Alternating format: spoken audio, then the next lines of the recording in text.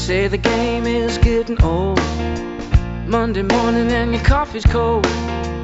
Life is not what you want it to be. You need another chance. Hello everyone and welcome to A New Direction. My name is Jay Izzo and oh, have we got another great show.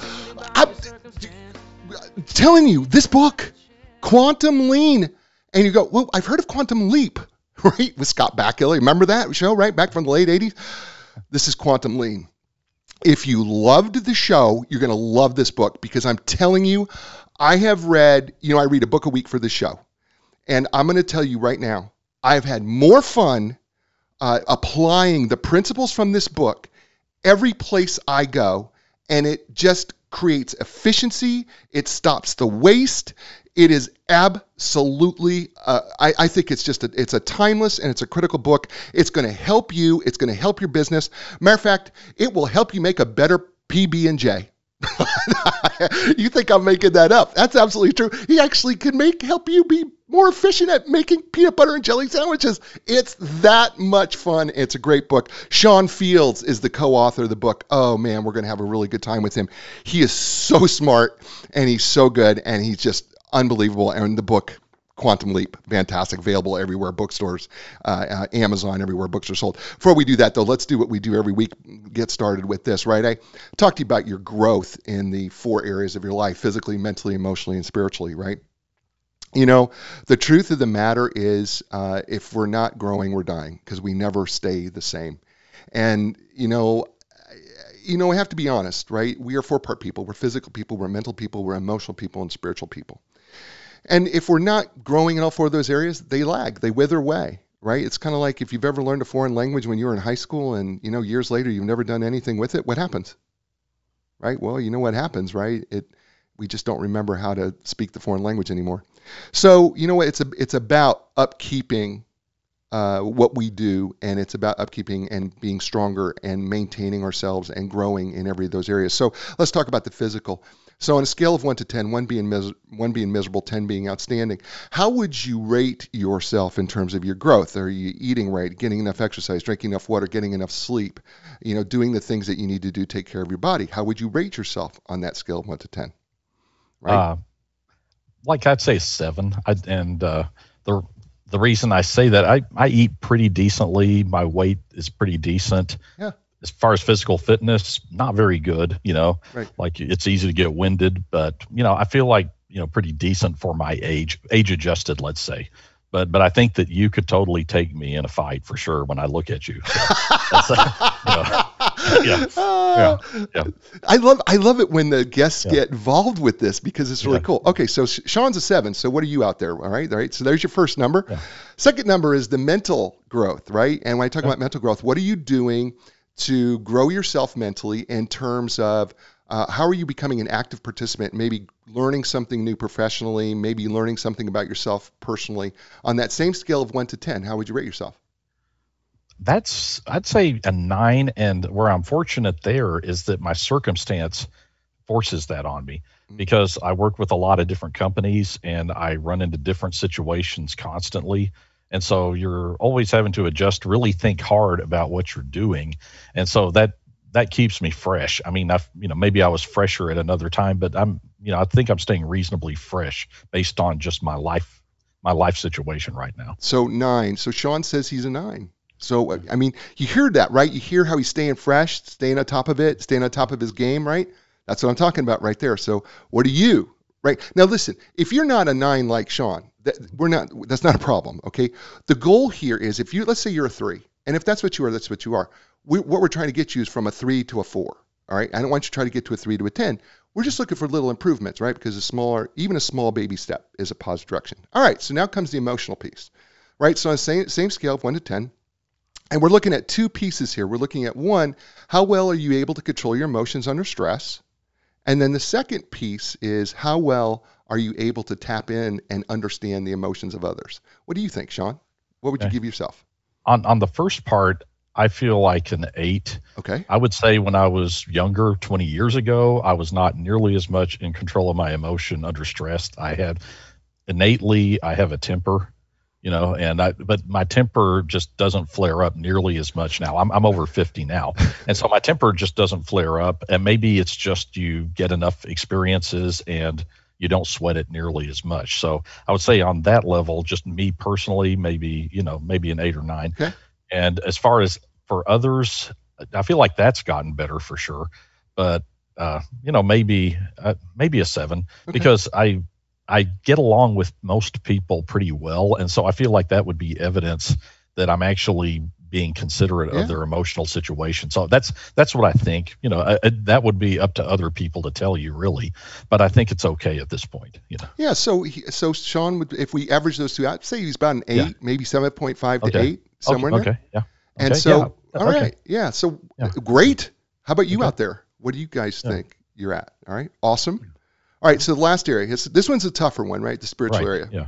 Right. So here's the thing. So a lot of people don't think they're spiritual because, they say, well, I don't know, they believe in God now. Okay. But spiritual is about what do you believe in and what gives you a sense of peace, what gives you a sense of centeredness when things are falling apart around you. So for some people it is God, for some people it's nature, for some people it's meditation. It could be a variety of things. It's whatever you go to in order to give yourself some centeredness or in the midst of chaos, some peace. So what we're asking is, first of all, how is that going? And then, how would you say you're growing in that area and is it working for you? And what number would you give yourself? A scale of 1 to 10? Maybe a 5. Okay. And the reason I say that is that I believe in God. I, follow the Christian faith. But you really understand how much distance you've got to go if you're really going to fulfill that. And so, I think really when I say 5, I think I'm being way too charitable with myself. But as far as being, patient with people, as far as being kind, as far as love, and also just obedience, to God himself. So to me, those are all big questions. And maybe I would say maybe at a certain point in my life I was better and maybe I've fallen off a little bit, but fundamentally the thing that I lean on is that I do have beliefs and I do have certain things that come from that belief and a faith there. So, but I'll say 5, but ultimately I'm not sure if I'll ever truly exceed that. And I'm maybe being way too generous with myself. So. Well, we're kind of a work in progress, aren't we, Sean? Right. Well, fair. Right. So, absolutely. Yeah. We're kind of this work in progress. And so I think 5 can be fair because we're just kind of always trying to get to the next spot. And I agree with you. I think, Well, I would add a point. It's kind of like when, and I'm not trying to impose anything on people who listen here, but if you believe in the Bible, people who have literally seen God, the first reaction they have is that they want to fall down dead. Right. They're so humiliated with the greatness of God that they want to fall down dead. And to me, what I might liken it to, I've always thought, what if I wrote a song, but I had to play it for Paul McCartney? And I would absolutely die of embarrassment if I wrote a song and I had to play it for Paul McCartney. I'm going, what business do I have actually, sharing this song with, in my opinion, the greatest songwriter ever, Right. So that's just a fraction of what you'd be dealing with. So it's kind of like really maybe in true spiritual terms, I'm somewhere between 0 and 1. So that's, I think I agree with you. I feel like I'm the same way as well. So you guys, you've heard Sean being honest, and we're asking you out there what yours is, and then we're going to ask you this. We have to think about those 4 areas and those 4 numbers like the legs of a chair. If they're uneven, right, kind of gives us a gauge of where we need to grow. And then the thing is, if they're too low, we can't really nourish ourselves at the right height at the table. So we want to bring ourselves up. And as you heard from Sean, you know what? He's got it together, and you're going to love him. Let me just tell you a little bit about him because he's fantastic. His name is Sean Fields, and he is co-author of this book, Quantum Lean. He's got over 30 years of experience in a wide variety of industries, including oil, field equipment manufacturing, food processing, and job shops. Sean is a seasoned industry professional who's worked in all phases of business, including the shop floor, quality, safety, and engineering. Over the years, he's found himself in a great deal of situations where he was expected to implement lean approaches in environments where conventional lean methods were either impractical or simply didn't work. However, by returning to the fundamentals that Henry Ford first established, Sean found that lean could be sustainably applied in practically any setting, and you're going to hear that today. Since then, with multiple implementations in the most challenging environments, Sean wants to share his experience, ideas, and approaches that you too can build on the foundations that Henry Ford laid. He is, in addition to being an active quantum lean practitioner, he is also network member of a nonprofit organization called the Beehive Fund, who assists companies with production scheduling, inventory control, and developing quality management systems. He is also a columnist for the Lubbock Avalanche Journal. He is a licensed professional engineer in the state of Texas, and he's a certified Six Sigma Master Black Belt and a certified QMS auditor. And he resides in Lubbock, Texas with his wife and has 2 adult daughters. Ladies and gentlemen, welcome to the show. And welcome to A New Direction, Sean Fields. Welcome, Sean. Well, thank you. I really appreciate you having me on your show, and I really look forward to this. So let's dig right in. The book, Quantum Lean, available everywhere that books are sold. Let's talk about this, because I think people, when we talk about lean, I think some people don't know what that really is. Right. Although we've had Mark DeLuzio on, who talked about traditional lean a little bit. Let's kind of give folks just a really quick overview, if we can, but I'm thinking that you can, of what lean, when we say lean, what are we really talking about? Okay. Well, I'll give a little bit of background. Like after World War II, Japan was basically flattened. They'd been bombed into a lot of oblivion. A lot of their industrial base was finished off. And one of the things that, when Japan was being advised by our government told them, you don't need to get into manufacturing. You don't have natural resources. You don't have space. You do have people, but you don't have the other 2 things. And the leaders of Japan said, forget that. We're going to be a manufacturing power. And one of the things that Japan used to really become an industrial superpower were ideas that are part of what's called lean manufacturing. And the really most famous case of someone applying those techniques was Toyota. And, Toyota went from being a pretty minor car company, and now they're the world's #1 car producer. And really a lot of it, I'd say most of it, was due to applying principles that are called lean manufacturing.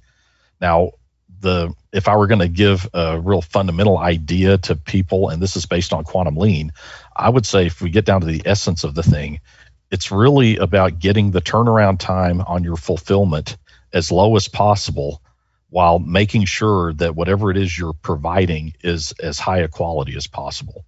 And that to me is lean. Okay. So I was thinking about this because, I think when we talk lean, I was trying to tell people that if I were to think about it practically, it's like getting rid of all the wasted time that you have in your business as much as you possibly can, so that you can be more efficient and effective and profitable. Right. Is that an oversimplification maybe? No, I agree with that totally. One thing I would add to it, and I think this is real important because people can get crossed up. I think you always look at time from the viewpoint of the product or the deliverable that you're bringing to somebody. And the reason I say that is because one thing I've seen throughout industry is that if you move the goalposts, like if you had moving goalposts on a football field, no record would mean anything. Like if someone gets the longest return for a touchdown, if you move the goalposts around, what does that mean? Maybe he ran 1 yard, maybe he ran 100.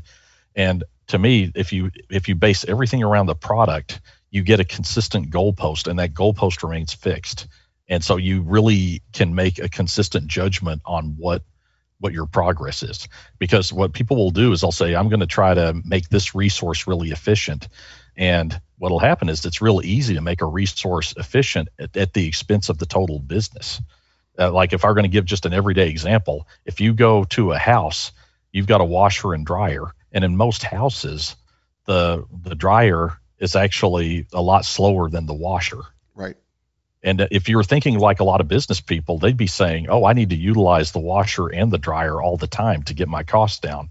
But anybody in a household knows if I run the washer all out and I run the dryer all out, what am I going to end up with?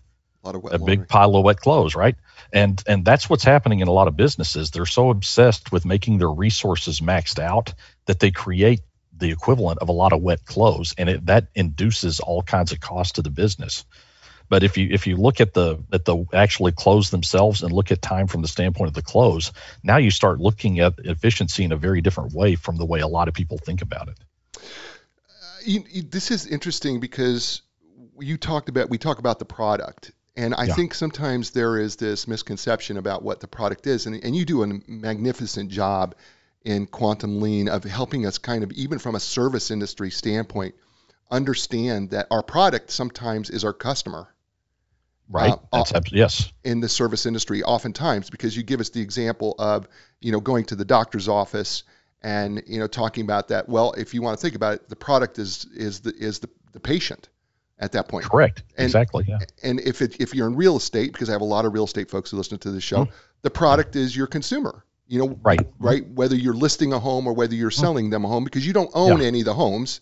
So the product becomes consumer. And so when we apply these Quantum Lean principles, it identifying that product and then making sure, because you say this so brilliantly, and this is what excited me so much, that everything that we're doing here is serving the product. Right. Right. I mean, really, what we're doing. No, exactly. Yeah, exactly. And that's one thing I wish I'd put in the book that I didn't, or that we didn't, is that if someone's confused about what the product is, just think about what is being served. And then if you think, like, if you're the server, what's the servee? And that'll give you an idea of what the product is if someone doesn't know exactly what to do. And but what you said is, I totally agree with, is that to me the product is the only thing that gives a company a life. Right. Yeah. Right. Yeah. Because it really does. I mean, if you are in a service industry, if you don't have enough product, you have a problem. If you have too much product, that can be a problem. Right. If you can't serve your product appropriately, it's a problem. If you are taking too much, if your product is taking too much time to get from point A to point B, that's a problem. If you've got too many things in the way, that's a problem. So I was like going, my gosh, how fun is this to like look at this from the standpoint of this Quantum Lean applies in every situation, and I just want people to understand that. In chapter 2, defining Quantum Lean, part 2, and you have some great quotes here. One is by Henry Ford: "The longer an article is in the process of manufacture, the greater is its ultimate cost." And then the other one is by Shigeo Shingo, which is "The most dangerous kind of waste." And I love this. "The most dangerous kind of waste is the waste we do not recognize." That's really a problem for every business, isn't it? That they don't recognize the waste that they have. Oh no, I totally agree. But it's not easy, in my opinion, it's not easy to recognize waste. And one of the reasons that the book Quantum Lean was introduced is because it was to get past that issue. Because, I'll backtrack a second. And this may blow your mind, is that 10,000 books have been written on lean systems. Did you know that? No, I had no idea. Wow. It blew my mind. And so let's say Quantum Lean was the 10,000th book written, somewhere, because this one, it got published in September of last year. Right. The thing that I think any reader ought to ask and will ask is, what the heck can a book say on the 10,000th try that the previous 9,999th haven't already said? Right. But to me, if I'm going to give someone an idea, is that quantum, to me, like other people, when they explain lean, they've not presented it in a way that is practical for most people. And Quantum Lean's explained in a way where you can actually identify waste.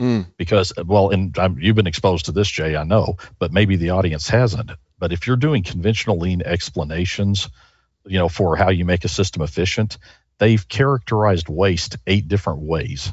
They call it the 8 wastes, and they'll say there's a waste of overproduction, there's a waste of motion, and several others. Right. But to me, you've just introduced someone. Now they have to be able to memorize and recognize 8 different forms of waste. And then there's even an analytic method they have that's called value stream mapping. Value stream mapping has 26 symbols that you have to memorize. Right. And so to me, when I was first doing lean, and I was starting out with lean about 20 years ago, I was trying to apply it in shops, and I just went, this doesn't work. Because to me, you couldn't identify what to do. You couldn't determine the priority. And really, you get down to what Henry Ford taught. The essence of the whole thing is time. And if you just look at one thing, time, then you can actually backtrack and get to all the wastes if you'll just kill the time, because the only place waste can thrive is if time exists for the product. If you could take a magic wand and just say, abracadabra, a product appears, there is no waste in that process. There's no way for waste. It has nowhere to sit. And so when you get that time really, down to the minimum, there's not much place for waste to take hold. This idea of time, which we're focused on right now, is so critical, because you make this quote in the book. I'm going to paraphrase it a little bit, but basically what happens is we use this phrase, time is money, right? But we really don't do anything with that phrase. We just say it without really understanding that time is money. But what Quantum Lean does is it really puts the quantification, if you will, in that how time is money, or wasted time is costing you money. Is that pretty accurate? I'd say exactly. Because one of my theories, and this is just a theory, is that the things we hear earliest in our life are the things we think about the least. I think most of us have heard from the crib, time is money. Right. And so it's just, we accept it as the reality of things. And then you just stop thinking right from there. I'll give an example. Most people in America believe that they're descended from Native Americans. Right. And it turns out most Americans are not descended from Native Americans. Right. I was one of the people that believed that. But, my dad did a genealogy check. It turns out I have none of that ancestry at all. Right. But the funny thing is, I had a great grandmother that professed to be 100% full-blooded Native American, and I believed it. But what's funny about it is that when I look back on it, I'm going, why on earth did I believe that? That's absolutely ridiculous. If you look at her, it doesn't look remotely like an Indian, And so the point I'm bringing up is that I just didn't question it. I heard it from the earliest age, and so I just believed it. But then later you get a few facts and you're going, wow, okay, that's ridiculous. But to me, time is money is super valid. But to me, you hear it early and you don't think about it. And so the main reason in Quantum Lean to address it is just to give people an appreciation for that fact, because if you believe it, then you'll follow Quantum Lean and get really good results. That's the way I look at it. So his name is Sean Fields. He's co-author of the book Quantum Lean, and you know what? You're listening to him here on A New Direction. Hey folks, listen, I got two great sponsors. Epic Physical Therapy is one of them. Whether you're recovering from an injury or surgery, suffering everyday aches and pains, having difficulty performing activities of daily living, you're unable to perform athletic activities because you're a professional athlete or a young athlete, maybe you're just looking to improve how you feel and move, the elite team at Epic Physical Therapy will provide you with a customized treatment plan tailored to your individual needs. With their experience at rehabbing young athletes to elite professionals, they really do understand the need to treat your entire body as a functional whole, not just your symptoms or your injury. So when you're ready for your epic relief, ready for your epic recovery, and ready for your epic results, you can learn more by going to epicpt.com. That's EPICPT.com. And Linda Craft and Team Realtors. For over 35 years, they have been serving their clients and been at the top of their game. And they do that because of the relationships that they make and maintain over the course of time. Yes, she knows her business, but her clients say she is a legend of customer service and experience. So when you're ready to buy or sell your home, regardless of where you live in the world, start with Linda Craft and Team Realtors. You can learn more by going to lindacraft.com. That's LINDACRAFT.com. And we're back here on A New Direction. We're with co-author Sean Fields and his book Quantum Leap, and we're about to get into some of the nuts and bolts of Quantum Lean, and we're going to talk about that. So let's just do that right now, Sean. Chapter 2 is kind of where we start defining Quantum Lean, at least to get into some of the nuts and bolts of it. And you talk about when minimizing time, categorizing it will help tie our efforts together here.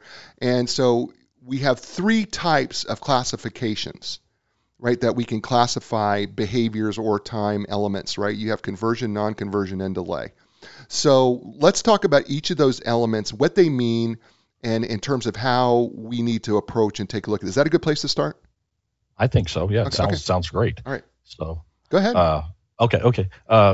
yeah, and when you're looking at like the product or the thing that you're delivering, like you have to look at the time, and you need to me, as a method to the madness, you need to characterize that time three different ways. And so the one of the most important things early on in most lean implementations is you need to get a handle on the delay for the product. Because if you go into most businesses, the product experiences a lot of delay during the fulfillment. So a delay is a situation where a product or a service is not being attended to by anybody. It's just sitting there. And it's no man or machine, no resource or person is tending to that product. And so like, I'll think of an example in a second, but like a delay is really a critical thing to know about. Now, if you're not in delay, then a resource is doing something to you. A man or a machine is doing something to you. So there's one situation where we call it conversion. And conversion just means you're actually being converted into a form that's closer to finished form. And there's another category that's called non-conversion. And you're being dealt with, but you're not really being converted. And by that, generally in Quantum Lean, it uses four different categories or four different types of actions that will call it non-conversion. So it would be like moving something, like if you were just like taking a forklift and moving a skid from one end of a plant to another, that would be called a non-conversion. There's also handling. That would be like you're actually loading a skid with boxes. You're just handling the boxes, but nothing about the boxes is changing. And when you move a box from one end of a plant to another, you're not changing it.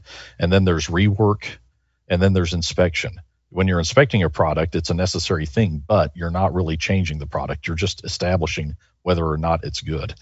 And there's a method to that madness and a reason for it, which is if you can look at the things that happens to the product in that way, you can do it in a quick way.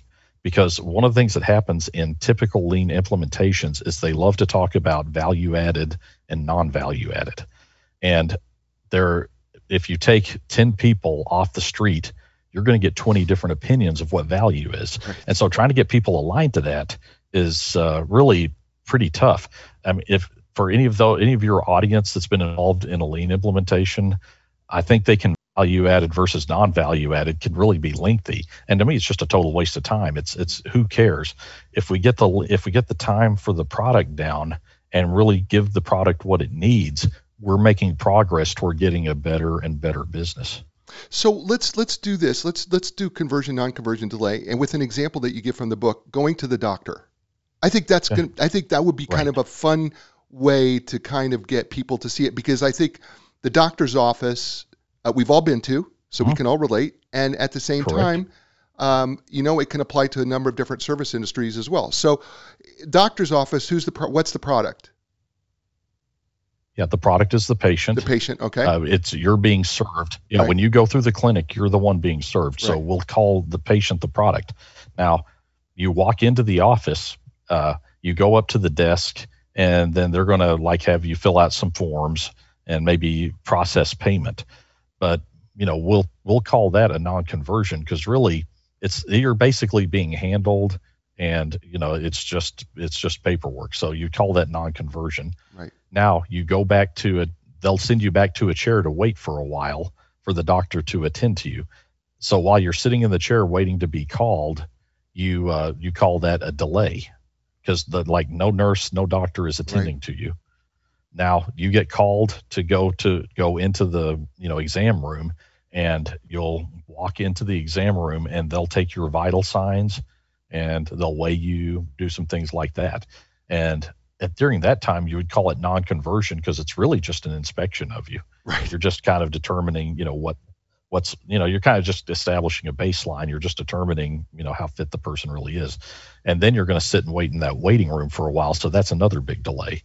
And at a certain point, the doctor is actually going to attend to you and take steps to make you better. And so that would be called a conversion. So that to me would illustrate some examples of delay, conversion, and non-conversion. But if you go into a typical doctor's office, the actual conversion is a really small piece of what actually occurs.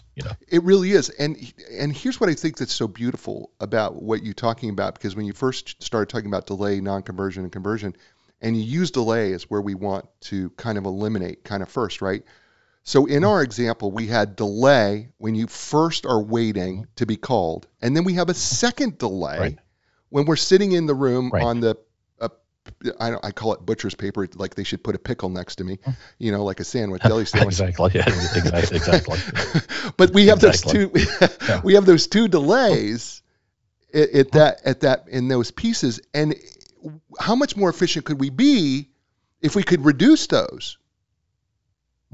Right? I mean, that's the point. That's the point. Isn't that that's the point of really quantum lean, is when I lay this all out, and you call it when we lay this out, it's actually it's called a PPD, but the truth that the full name is help me here, product path diagram. It's a product path diagram, yes. Right. So this product path diagram, which labels this all out with the time, how much time we spent in delay. So in your example, you said there was a sign-in that took 10 minutes. That was our non-conversion. We waited in the lobby, and that could be an hour or two. And then then you enter the exam room, which took you a minute. And then they take your vital signs, which is a couple minutes. Then you waited for the doctor again for 30 minutes. Then you got your consultation. Then you moved to your payment desk. And then you paid and you leave. So the truth of the matter is, if I can cut down, if I was in that doctor's office, right? If I can cut down my delay of waiting in the lobby and waiting for the doctor, if I could cut those two things down, I can see more patients. And if I could see more patients, I can increase the number of patients I have. Now I'm more efficient. Not only that, I'm more profitable. Yeah. And on top of it, there are all these costs that if a doctor is going to keep people waiting in the system, he's going to create much higher cost structure for himself. Because when people are sitting in the waiting rooms, the more wait there has, the more people you have to have sitting in waiting rooms. And those waiting rooms aren't free. Like those exam tables, all the different medical equipment and stuff you see, the computers, they all cost money. But if you have minimum wait times, you can have fewer examination rooms, which means less cost for the doctor. If you have less wait, you have a smaller waiting room, which means the doctor can spend less on rent, and also less on utilities, those types of things, because you can have a smaller office and still see the same or more number of people. And, and to me, as a nice cost reduction to society, is the way I feel about clinics, hospitals, you name it. You want to get out of there as fast as possible, because that's where people get sick. That's where people die. So you want your exposure down to the bare minimum. Right. And so to me, the less that people have to spend in that office, generally people are going to get less sick as a probability as well. So to me, it can be good for the doctor. He can see more patients. He can lower his cost structure, and the patients can benefit as well. There's this other piece that you kind of briefly said there too, is that you're still paying the staff whether those people sit or not.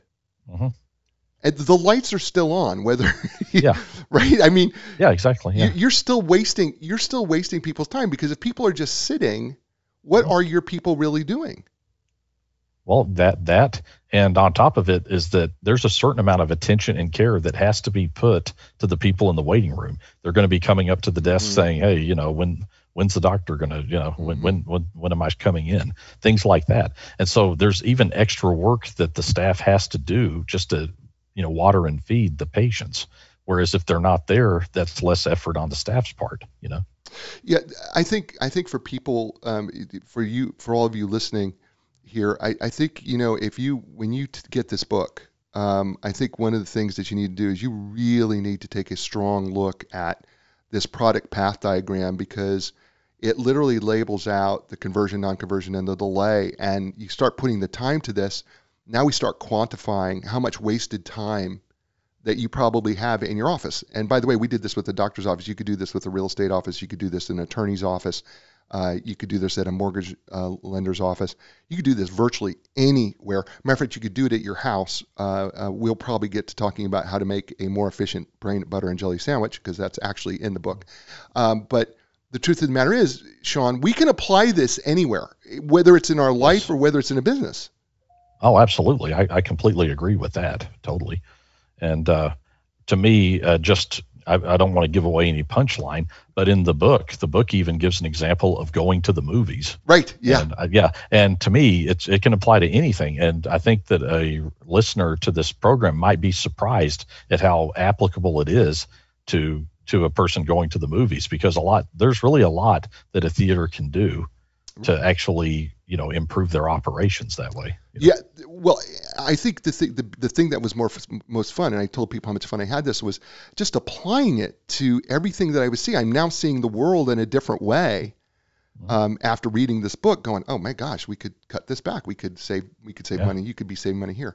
So in chapter 5, we have a quantum lean tool. So we have this toolbox. Right.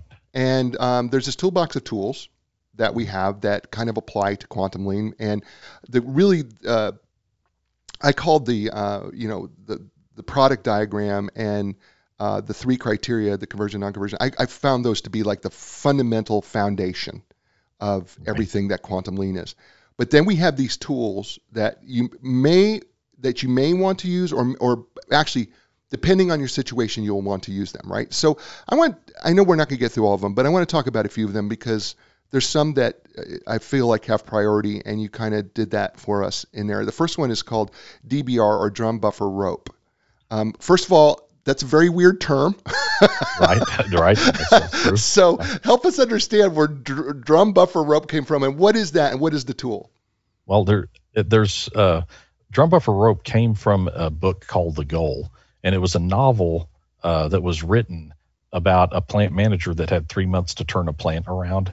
And in this book, you go on this plant manager's path of discovery where he figures out a system to schedule his shop floor and control the work in a way that makes a much more efficient shop. And the book's really good. It's easy to read. And I think it is, in my opinion, in business, I consider it one of the foundational books of business. It's really good. The guy that came up with it was brilliant. And the one thing that I say in the book, and that we say in the book, is that the guy was brilliant, but when he coined a term to describe his system, I think he was less than brilliant, because there's a term called drum buffer rope, like you're talking about. And when I explain drum buffer rope to people, they get confused, I get confused. And so that's where, we kind of went, hey, we got to explain this in a different way. And I was talking to you earlier, Jay, about the washer dryer situation. Right. And when I explain it to people, I call it washer dryer scheduling, because the point that he makes in the book, if we're making it really simple, is that businesses have they have one dryer. I mean, they have one dryer that paces everything. And then they have a whole bunch of washing machines that can outpace that dryer. And if you try to make everything efficient in your plant or your business, you're going to be real inefficient, because it's like the scenario I brought up where if you try to run the washer and the dryer all out, you're going to end up with piles of wet clothes, which just creates all kinds of problems. And so that's the point he makes in the book. And so to explain drum buffer rope, I would explain it to people as washer dryer scheduling, and it's just try to pace everything to the dryer, and then you'll actually create all kinds of untold efficiencies that way. I think about this in a real estate office. A lot of real estate offices have closing coordinators, right? And if you have a number of sales agents, let's say you have a big, huge sales team, right? But let's say you have very few closing coordinators, or maybe listing coordinators, people who put in the data so that the properties go to the MLS, right? But so here comes a whole bunch of listings. Well, you can only be as fast as that one listing coordinator who's putting in all that data can be, right? Because you have a whole bunch of, now you're bottlenecked. You talk about this, right? Now we're bottlenecked because I've got all these listings, these houses are wanting to come on the market, but I've only got one person who's got to put all that stuff into the multiple listing service, right? So the dryer only goes, the dryer's taking longer than it took you to list all these properties. So how does drum buffer rope, how is that a tool that we can use to overcome that? Yeah. Well, one thing is, like, if other resources are feeding that dryer and the dryer is getting overwhelmed, one of the first things you do is you stop overwhelming the dryer.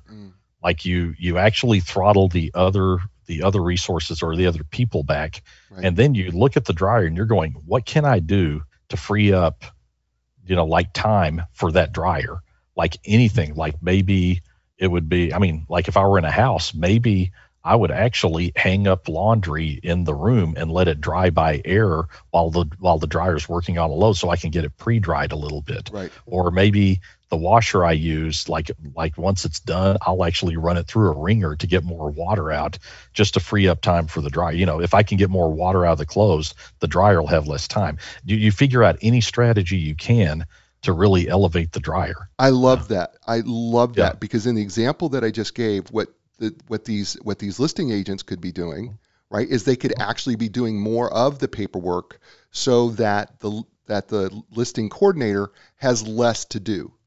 Right. So maybe they can finish up a little bit, make the paperwork more complete, right? So that there's less for them to have to do. Maybe they can have all the pictures ready to go, so that the listing coordinator isn't having to go out and do all that other work. So anything that you could take off of the pressure off of that by doing maybe a little extra up front can actually help make things move a little faster. Is that a pretty good way? That's beautiful. I mean, I couldn't say it better. I mean, seriously, I couldn't. And to me, it's in that business, not only will they get their cost structure down, but they'll also get more stuff out. So it's just a double whammy. That's pretty neat, Yeah, that's pretty cool. So drum buffer rope. I love that. It's really cool. Okay, so here's another one. It's called the 5S Workplace Organization, and this one. This one's it's got a lot of pieces and parts to it. I felt like it's a tool that's got legs. is what it is what I felt. So before we do that, before we talk about 5S, let's do this, Sean. Hey, everyone, by the way, you're listening to Sean Fields' co-author book, Quantum Lean, right here on A New Direction. Folks, listen, I love my two sponsors, and I love Epic Physical Therapy. They are, in fact, my therapists. Their facilities are beautiful, by the way. I just was in there the other day getting some new T-shirts and for the show. And by the way, T-shirts are comfortable and they're great. But they offer the most advanced top-of-the-line equipment, including the AlterG anti-gravity treadmill, which I actually saw somebody running in, and it was really cool. And it was taking the pressure off of her joints as she was running. It was really cool. And then there's the Normatec compression sleeves. As we age, sometimes a little compression helps us. The Game Ready, which is cold ice over your joints that just feels so good, and the pressure. They are trained and certified in the most comprehensive cutting-edge treatments available. Things like blood flow restriction therapy, dry needling, cupping, just to name a few. Look, if you're ready for your epic relief, ready for your epic recovery, ready for your epic results, you know what? You can learn more by going to epicpt.com. That's EPICPT.com. And Linda Craft and Team Realtors. For over 35 years, they've been helping the world. How do they do that? Well, first of all, she's independently and locally owned in the Research Triangle Park of North Carolina. And so because of that, she was able to establish relationships with the best professional realtors all over the world, because she is all about the relationship. Matter of fact, her very first customer from 1985 sees her today. So listen, when you're ready to work with the legend of customer service, which she is known as, work with the folks at Linda Craft and Team Realtors. You can learn more by going to lindacraft.com. That's LINDACRAFT.com. And we're back here on A New Direction with co-author Sean Fields and the book Quantum Lean. And we are talking about some of the tools that we use in Quantum Lean. And one of the tools that we're talking about is 5S, the workplace organization piece. So let's talk about 5S, because it's really 5 S's is what it is. And so, but what is this tool supposed to do in terms of organization? Well, yeah, first, it's nothing that we invented, that Michael Sanders or I invented. It's very popular throughout industry, but it's just a way of getting you to organize your workplace so that you can get delays out due to people having to look for things. Like, for example, you and I were talking right before this interview, and you were talking about guys looking for a screwdriver for 10 minutes. And 5S is all about that. And so, they start with the idea of you sort things out where you get rid of stuff that you don't use, and you just, get down to the stuff that you actually use on a day-to-day basis. And then they talk about organizing it and also like cleaning things up, because there's a communication that occurs when you clean things up. Like if you clean machines, you can often find out, if the machine's leaking or not, things like that. Like if a machine's crusted up with grease and dirt, it's easy to hide leaks, conditions that are bad. So you sort things out, you organize them, you also clean them, and then you try to get that thing going across the whole business. And then you also sustain it, because that's really the tough thing whenever you're doing organization, is that when people organize, like let's say they clean up their house, it takes all of 15 minutes for the house to just decay, to just completely fall apart. Right. And that's what happens in a lot of businesses. Like if you're at a corporation, and this happened at corporations I worked for, the CEO would be coming and all the stops would be pulled out to get the place cleaned up. And then when the CEO left, it took less than a day for everything to fall apart again. So that's, but that's more or less what 5S is about. Yeah, well, I think we underestimate how important cleanliness is to any business, right? I mean, if we're taking, because every business is using a computer. Yes. Right? Or a laptop, are we taking care of it? Are we blowing it out, because it gets stuff in it, right? Are we taking care of it, maintaining it? Do we have somebody do regular checkup on our networks? Right? I mean, these are the type of things that we're talking about that apply. Oh, exactly. And if we're talking about organization, the computer is, I would say, candidate number one for organization, because there are all kinds of file formats, naming conventions. Everybody names their files differently. If John has to go get a file that Paul created, good luck on that. And also, computers get infected with viruses. People don't keep their software up to date, and there's all kinds of stuff like that. But if you're, keeping the condition good, and you have it where one person could go into the system and find anything in 30 seconds, you've really got something. And I don't think many businesses can pass that test. I totally can't. Yeah. I mean, I can walk into attorneys' offices and tell you they can't. Yeah. I can walk into doctors' offices and tell you they can't. Yeah, exactly. I mean, I can walk into a movie theater and definitely tell you they can't. Exactly. And I'm guilty of it myself. Like if my wife were looking for one of my files on my computer, I would fail that test. But it's a good and perfect standard for us to hold on to, is that really if our stuff were so organized that, let's say, your spouse could go find it in 30 seconds or less, we would really all be better off. You wouldn't have to have your wife telling you you're looking right at it, like when I think every man's done that, where they ask their wife, where is this? And she says, man, you're looking right at it, you moron, that kind of thing. So, you know what I'm saying? Yeah. But if we're really, really organized beautifully and we were all aligned, then, you wouldn't have to bug your spouse, that kind of thing. Don't you? I think I recall this in the book that we can apply this actually to filling out forms, right? Having the form organized, having a contract organized in the right way, making sure that the signature is big enough for us to sign and fit in there. Yeah, exactly. Right. Because to me, that, and especially early on, when email was becoming a thing, right, one of the things that I would see is you'd be given all kinds of space to put your middle initial, but then you were given like just a crack to put your email address in when you were filling stuff out. And, they didn't really allot the proper spacing for you to really fill out the form properly. Right. And so you'd always have to run over to another area, things like that. But to me, you go to businesses, let's say you've got outside sales and they send in like an order or a quote to the people inside who have to fulfill. The information is all over the place. To try to piece it together takes time, and stuff is missing. But if you can get really things like forms organized, you can detect something missing like that and find out immediately, and then you get rid of delays. And also, if things are missing, plus you can just find the information fast if everybody has a consistent understanding of where that information has to be. Right.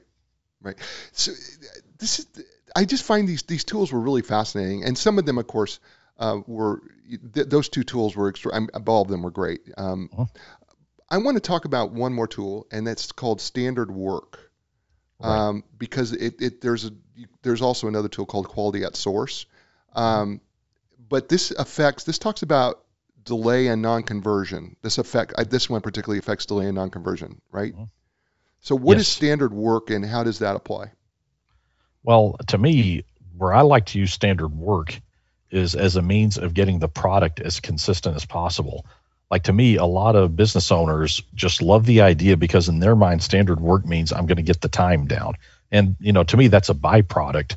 But if you miss the chance to use standard work to get really consistent product, I mean, it's like you're really missing the big opportunity there. So you first, to me, if you use standard work for the right reasons, you'll get so much more from it.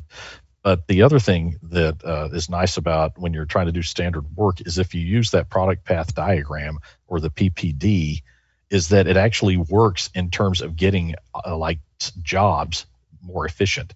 Because what you'll find is that if you take an atom can be split into subatomic particles. And then it turns out those particles can be split into smaller particles, and those particles can be split into smaller particles. Right. Like back in the probably 30s or 40s, well, now let's say back in the 20s, people thought the atom was the smallest unit possible. But it turns out no one's found the smallest, no one's found the smallest particle yet. They keep finding smaller and smaller ones. And if you actually take a conversion operation and start really drilling down on it, it can be split into delays, non-conversions, and conversions. And so if you do that, you can actually make that conversion job more and more efficient and more consistent as well. I just found this fascinating because it's just like I could see how this can apply to literally every situation even in my own life, right? How I could be better. I just see it. It's just incredible because I've just really enjoyed doing this. So I want to talk about while we're in standard work, right? One of the best things you ever did was you gave us the example of the peanut butter and jelly sandwich, and just to describe it. And I'm going to have you walk through it, but just describe it. There is a pantry on one side of the room. There is a counter kind of up and to your right from the other side of the pantry, and there is a table kind of almost in between the pantry and the counter. Uh-huh. And we're going to make a peanut butter and jelly. Sean and I are going to make a peanut butter and jelly sandwich. So let's talk about standard work and the PPD. And what our problems are with making a peanut butter sandwich and how we can overcome them. Well, now I've slept since, writing that. But, fundamentally, when you're making that peanut butter and jelly sandwich, and if you're doing it like people will do in their house, they've got their ingredients in different spots. So maybe the bread is in the pantry, the jelly and the peanut butter is in a cabinet, and the knives are in a drawer, and so forth. And so, if you actually if you say the peanut butter and jelly sandwich is the product, you look at what's happening. And if you're looking at the first part of it, it's just the peanut butter sandwich is waiting for all the ingredients to be gathered. So it's just waiting for that. And now you're going through the process of making the peanut butter and jelly sandwich, and you run into different kinds of delays due to, like different events, unforeseen events. Like, let's say the jar gets stuck. Right. Okay, what do you do now? And if you're the peanut butter jelly sandwich, you could focus on the person and all their effort to unstick the jar. But really, it's simple to just say the sandwich is waiting for you to unstick the jar, and you just call it a big fat delay. And what'll happen is once you accumulate all these different symbols in the making of a peanut butter and jelly sandwich, you can figure out what things do I want to work on first, second, and third to make this a more enjoyable experience, I just found that it was so much fun to see how you could reduce time by making sure that if we brought everything to the table and then we moved, we could just be so much faster at making a peanut butter and jelly sandwich. So let's talk about buy-in, because this does sound great. And every business should be doing this. Mm-hmm. But not every business wants to. So what are some of the obstacles that we have to overcome? Real briefly, what are some of those obstacles that we need to overcome, and how do we overcome them and try to get this implemented into our business? Yeah. Well, the good thing about Quantum Lean is, like, as far as most people, 95% of people, they embrace it pretty fast because it appeals to people's common sense. That's what I found. But the barrier that happens, and to me it happens no matter what thing you're trying to do, but to me the main barrier that you get into, it's two big things. In my opinion, there's the people to people aspect. And this may sound all hippie-ish, but to me, the energy you bring to a situation, I think, is everything.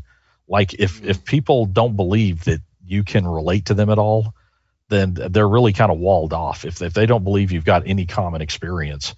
And so to me, you've got to try to find what's common about your experience and that person's experience. And I believe that makes for a better energy. And if you have a comfort with yourself, I think that helps you with people. And the third thing is, well, that's the second thing I'm going to talk about is, I think, follow up. It really is. If you will follow up, and that's hard to do, but if you follow up, you have a great shot at success. And to me, that's where most things fly off the rails. But to me, if you actually, well, anything, like if you're doing a diet, if you're doing exercise, if you're doing, everybody agrees those things make sense. Let's eat right. Let's actually not sit on the couch all the time. But then people will kind of fall away, at that point. But if you can follow up, and you keep doing it if you keep doing something significant about 5 times, you have a huge chance of big success. Because there's the book goes into that. It's just a law of percentages. But even if you're only batting 50% of the time, let's say you bat 51%, like within 5 tries, it's a lead pipe cinch. And if you're a professional gambler, 51% will make you rich beyond anybody's dreams ever possible. So really, you don't have to be a genius. You don't have to be, right all the time, and nobody is. So if you can be right a reasonable amount of time, even a person who's right only 30% of the time will get it right after about, if I'm remembering, maybe 7 or 8 times. So if you just are persistent and have follow-up, you'll be good. And I believe quantum lean is an essential ingredient, because if you've got a good method, that reinforces the other 2 things in a big way and gets you there faster. We've been on almost an hour. It has gone so fast, and I've had a great time with you. Well, I have too. Yeah. So you're a very exceptional interviewer. I have to say. Thank you. And I'm not trying to butter the toast. That's sincere. Thank you. That's very kind of you. I loved the book, so it made it easy. You guys made it easy on me to interview because I loved it. Yeah. So I call the show A New Direction because we try to help people find a new direction in their, in success or leadership in business and life and career. If you could leave the people with a new direction based on your book, Quantum Lean, what would you leave them with? I would probably leave it to 2 different groups of people. For those who have actually tried to get lean going at their business or their, or their situation, and you've had a lack of success, I firmly believe this book will restore your confidence and give you a path to get it done. For those who haven't looked into this, I recommend look into lean, because lean has done miracles for companies. Now, the reason I say quantum lean over the other books is that it will give you a path that's simpler, more efficient, and it's not been talked about in the other 9,999 books. They flat don't talk about it. This truly is different, and I know you're going, yeah, right, but I really sincerely believe this is different. There are a couple or 3 other lean books that I consider really good, and like Mark DeLuzio's book I consider really good, but I do think that Quantum Lean offers, a different approach that I think will be very meaningful to people who don't mass produce. I totally agree. Awesome book. Stay with me, folks. You know what? That's the show. I say to you regularly, you know what? Listen. Attitude and effort will take you everywhere. If you have a great attitude, a great effort, it can do so much for you. So you know what? You're always in control of that. Stay in control of it. And then, here's the deal. I'm going to be back next week with another great book. It's going to be another great guest. It's going to be another great show. As I say to you every week, and you know what that is. Shalom. Time to find a new direction, a brand new day. A new direction, things are gonna change. You can find the strength to go a different way, yeah. The time has come, your dreams will take you places you have never been before. Find your passion, find your strength, don't worry.